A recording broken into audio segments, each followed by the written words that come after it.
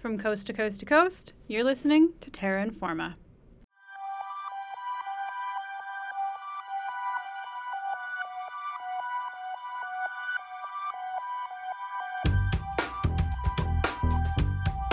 Hello and welcome back. I'm Hannah Cunningham. And I'm Elizabeth Dowdell. We'll be your hosts for the next half hour of environmental news from across Canada and around the world. This week on Terra Informa, we have an interview from illustrator and designer Amanda Schutz. You may have seen her nature-inspired artwork and whimsical designs all over Edmonton, particularly at the newly opened Royal Alberta Museum. Terra Informer's Charlotte Thomason and Kezia Diaz got the chance to sit down with her and find out about all things lichen. Yep, you heard that right, lichen. From a scholarly MacEwan grad to an adventurous graphic designer, Amanda's muse has changed over the years. In the interview, she shares her story of how she began drawing lichen and how it evolved into something even bigger. From wedding themes to scarves, this algae, fungi, and yeast symbiote has inspired her widely through her art and design. But first, we got some headlines for y'all.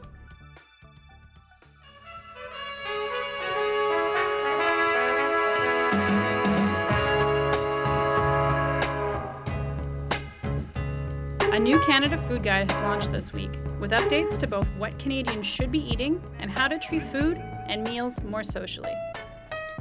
Major changes to the guide include 3 food groups instead of 4, a focus on eating plant-based foods, actually using nutrition labels, and being aware of food marketing tactics.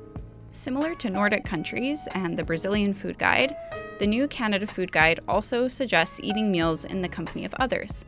While not explicit, these changes recognize the strong external forces that influence food choices, like marketing and loneliness, along with the negative environmental consequences of producing and consuming animal-based foods. On Tuesday, January 22nd, Climate Justice Edmonton and Indigenous organizers planned and executed a blockade of Jasper Ave and 104th Street. The blockade was organized as a round dance and lasted approximately 45 minutes. The round dance was strategically placed to intercept traffic for the Oilers game that was occurring that night. This round dance protest was in solidarity with the Wet'suwet'en people of Unistoten territory. Their land was forcibly entered in early January by the RCMP in order to continue the construction of the Coastal GasLink pipeline, a natural gas pipeline connected to the liquid natural gas projects occurring on the west coast. While the forced entrance to these lands was occurring, there was a media blackout on the operations, and reports of signal jamming from people within the lands. While negotiations for road access have occurred between the RCMP and the hereditary chiefs, the chiefs still hold the position of non-consent for the natural gas pipeline on their land, and continue to fight the operations in the judicial system, with court cases occurring in early February. While many news outlets initially reported the turnout to be, quote, dozens, unquote, of people, the actual attendance was greater than 100 people, while it should be noted that news outlets since have updated their numbers to more accurately reflect attendance. Furthermore, within the last couple weeks, multiple traditional traplines have been compromised by pipeline construction, an action which the Office of the Wet'suwet'en has argued is against provincial law, and has requested that the province of British Columbia issue a cease and desist order. If you're in Edmonton this week and care about water, justice, or good music, come to 9910 this Thursday, February 7th, for a fundraiser show in support of the Keepers of the Athabasca. Keepers of the Athabasca are, quote, First Nations, Métis, Inuit, environmental groups, and watershed citizens working together for the protection of water, land, and air, and thus for all living things today and tomorrow in the Athabasca River watershed, end quote. The show features performances from local favorites, Jessica Jalbert, Katie Fisher, John Common, and Feed Dogs. Tickets range from $12 to $25 and are available on Eventbrite. This is an 18-plus event, so sorry folks, but no minors. For more information on the show or the cause, check out the links on our website.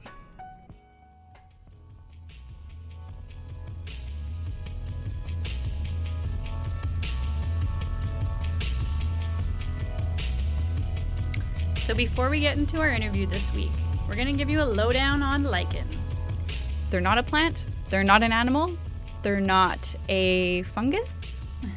The word lichen comes from the Greek word that means to lick, which is thought to mean what eats around itself.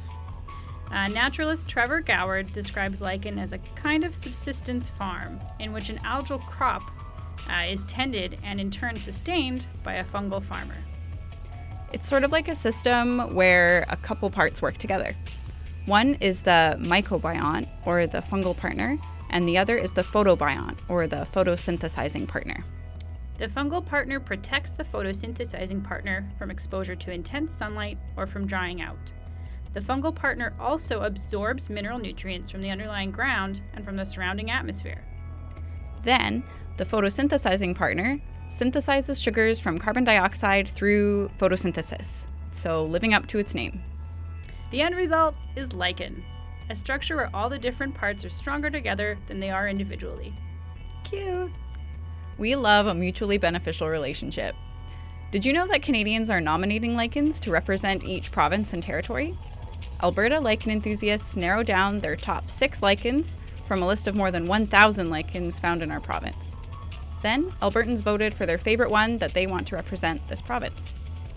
Voting is now closed. Did you vote? I hope you did.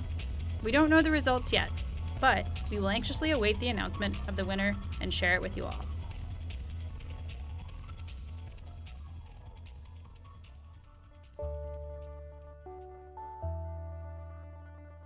Now we can head to our interview by our Terra Informers Charlotte Thomason and Kezia Diaz, who caught up with Amanda Schutz, a graphic designer and a pretty fun gal.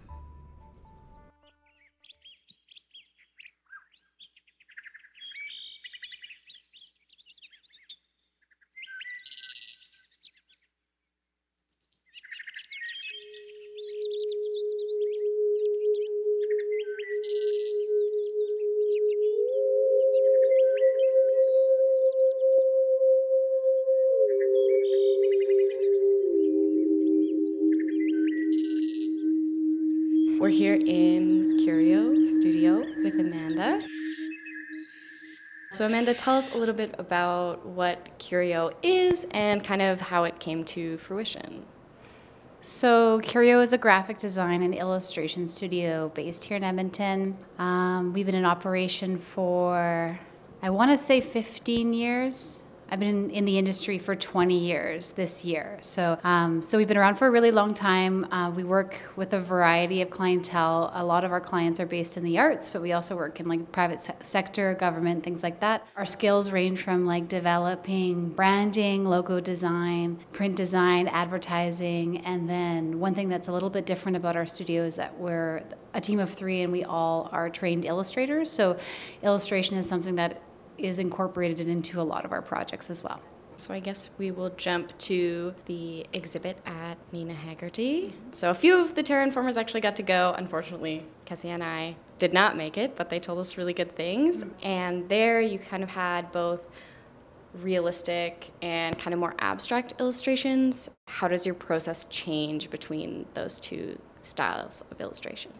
I mean, well, to start off, I do think because I'm a working graphic designer, it's something that's expected of me to kind of change my style from time to time based on what the needs of the client is. So I feel like working in the commercial world, that's something that's kind of expected of the type of person I am or the type of work I do. So it's familiar for me to change gears. That said, I really wanted to challenge myself with this body of work to produce a wider range of styles, and there's quite a difference between working realistically in botanical illustration versus like something that would be more expressive or painterly, or something that would be more like rendered as a contemporary illustration or a cartoon. So as far as process is concerned, I did a lot of physical observation of the specimens for the realistic drawings. So the lichenologist that I worked with from the Royal Alberta Museum, she provided me physical specimens from the RAM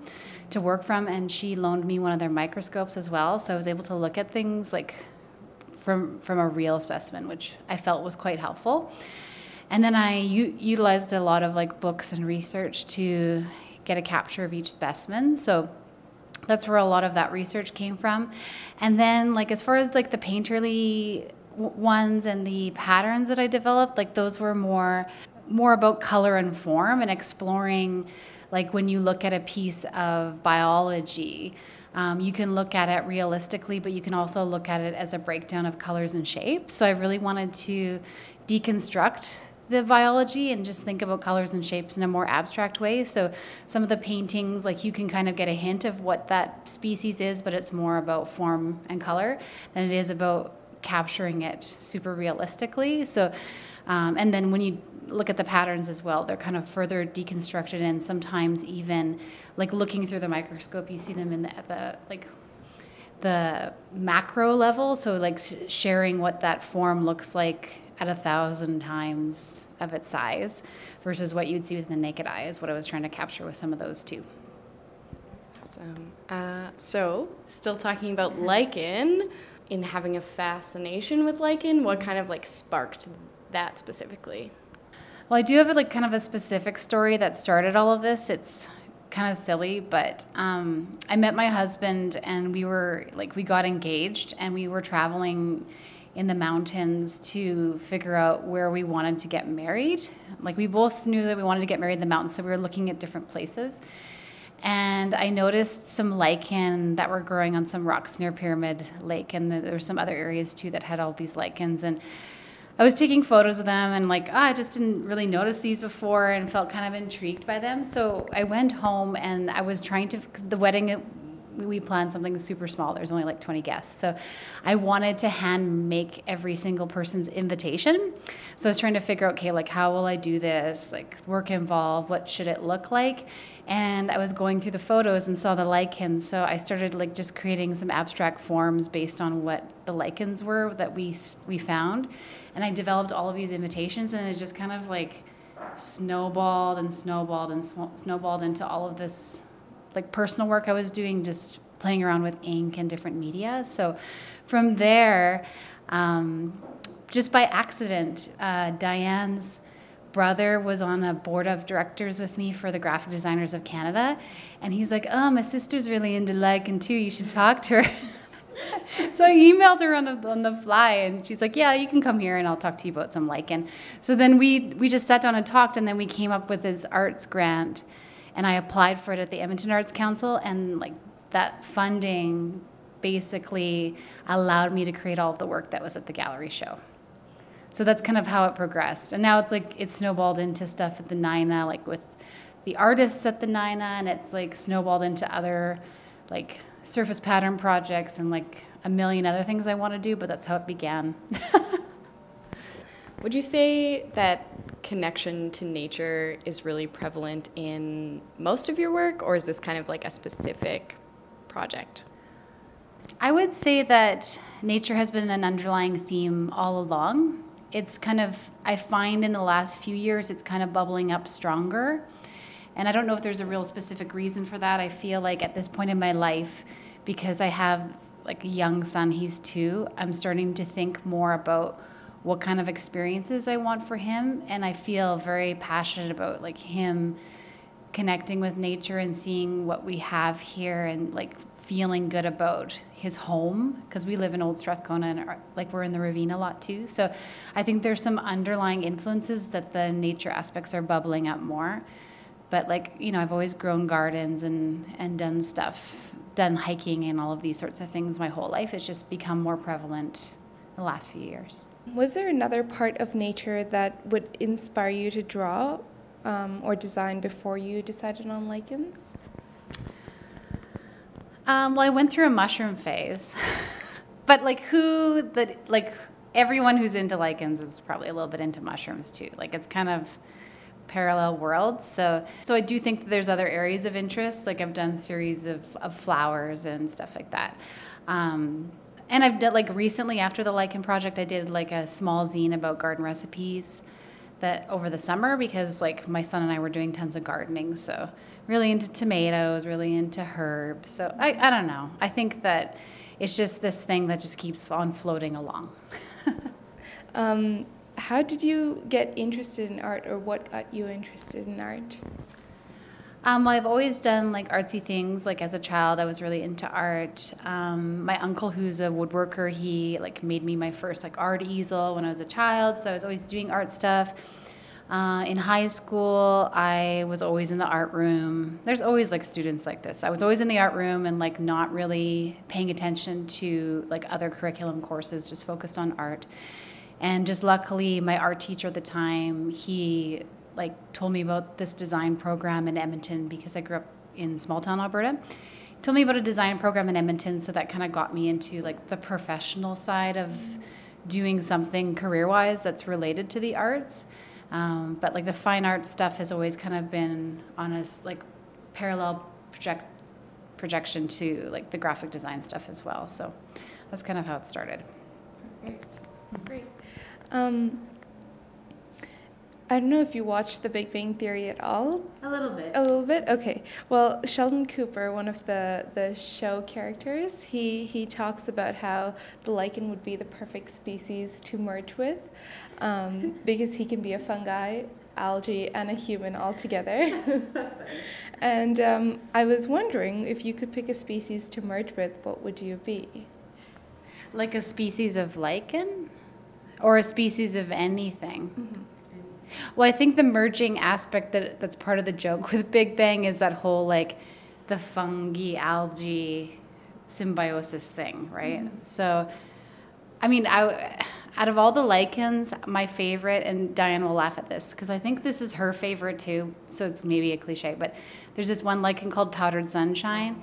It's so beautiful. It's like this perfect blend of bright, like a chartreuse green, and then the shapes are very ruffly, so it feels like very delicate and almost a little bit feminine, I guess. And I've always, like, yellow has always been my favorite color, so I guess if I were to merge with one, it would be that one. As we move through like the different seasons, I'm sure you've been observing like lichens around like the River Valley or where you live.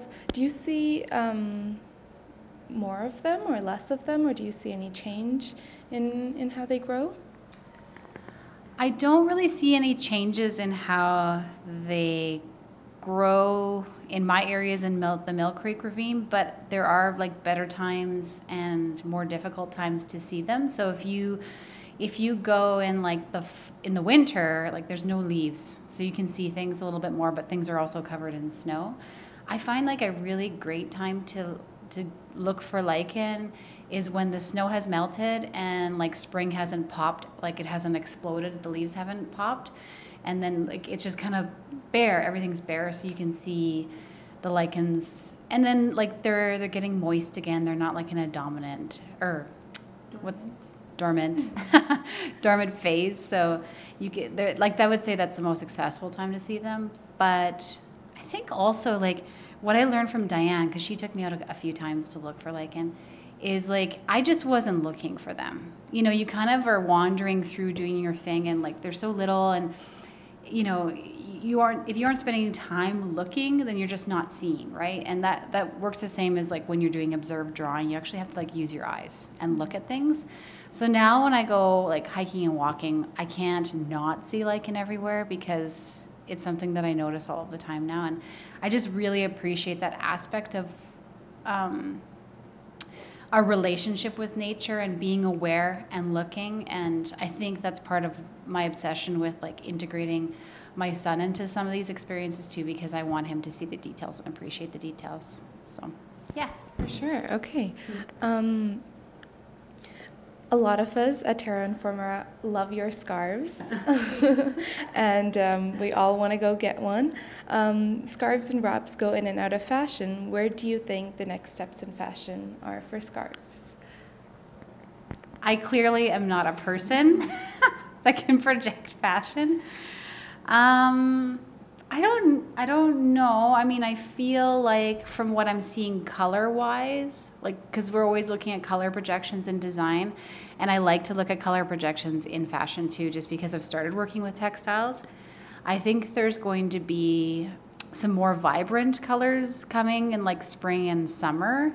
Like I'm more of a basics kind of girl, black, white, dark green, jean color, that sort of thing. But there's like all of these like really popping colors that are happening right now. So I think there's going to be a bit of that. As far as like pattern is concerned, I think that like florals and nature themes have been really strong. Like there's been tons of florals in the last couple of years. So I don't really know. I hope it continues because like that's what I'm into and that's what I'm making. So I want someone to actually capitalize on it and like want to, buy it too. So I can't tell you. I don't really know.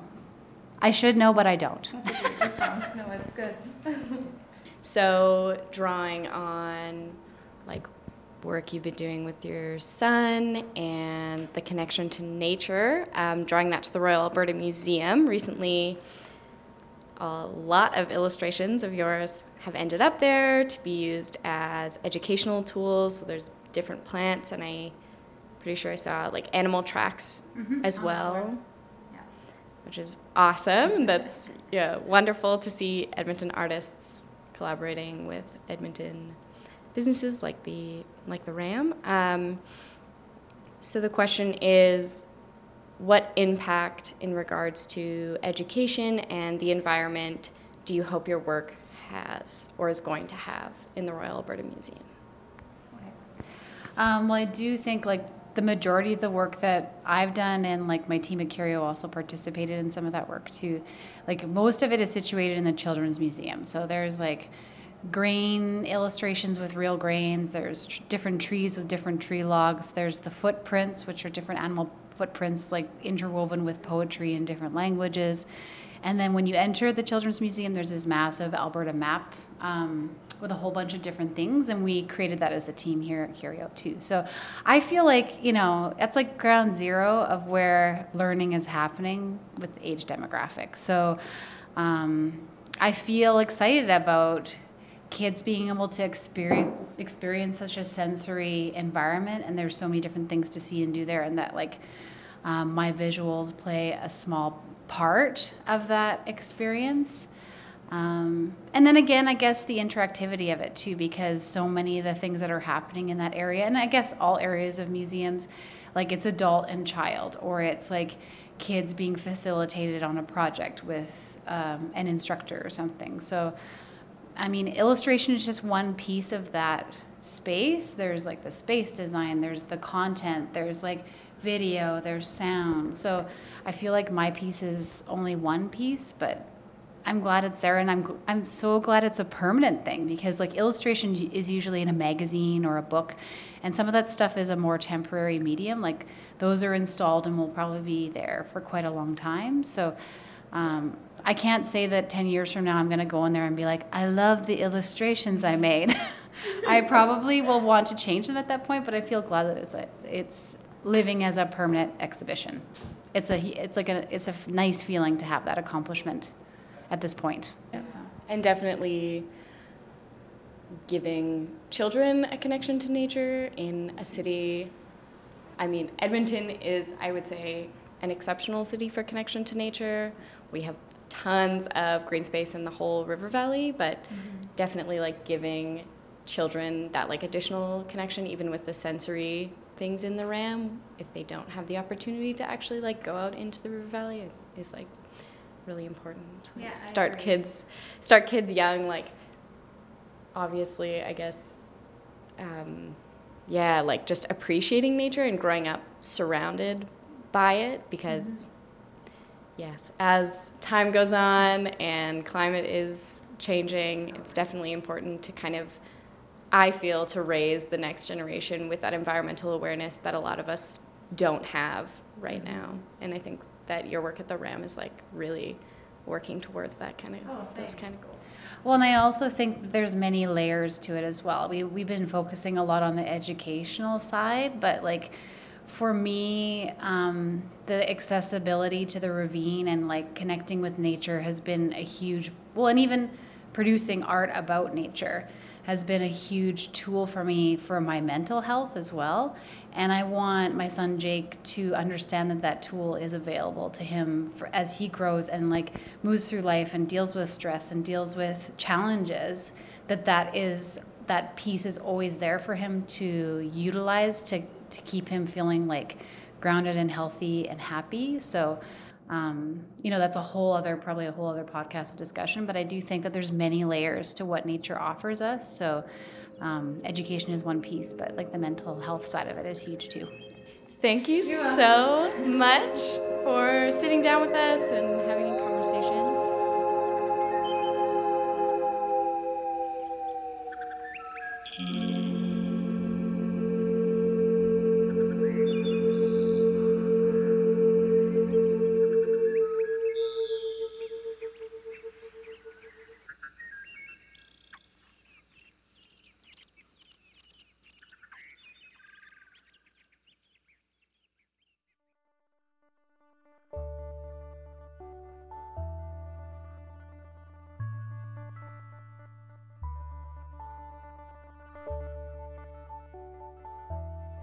That was Terra Informer's Charlotte Thomason and Kezia Diaz with Amanda Schutz, a graphic designer of the lichen variety.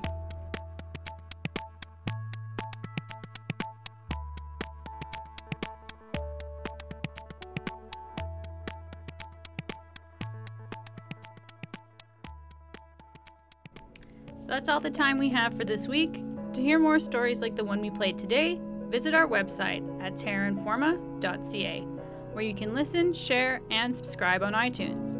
We're also now on Spotify, so check us out there too. Terra Informa is a production of CJSR 88.5 FM, located in Edmonton, Alberta, which is a part of Treaty 6, the historic territory of Cree, Métis, Blackfoot, Dene, and many other First Peoples who continue to live and gather here, and who continue to influence the stories we make and our understanding of the land around us.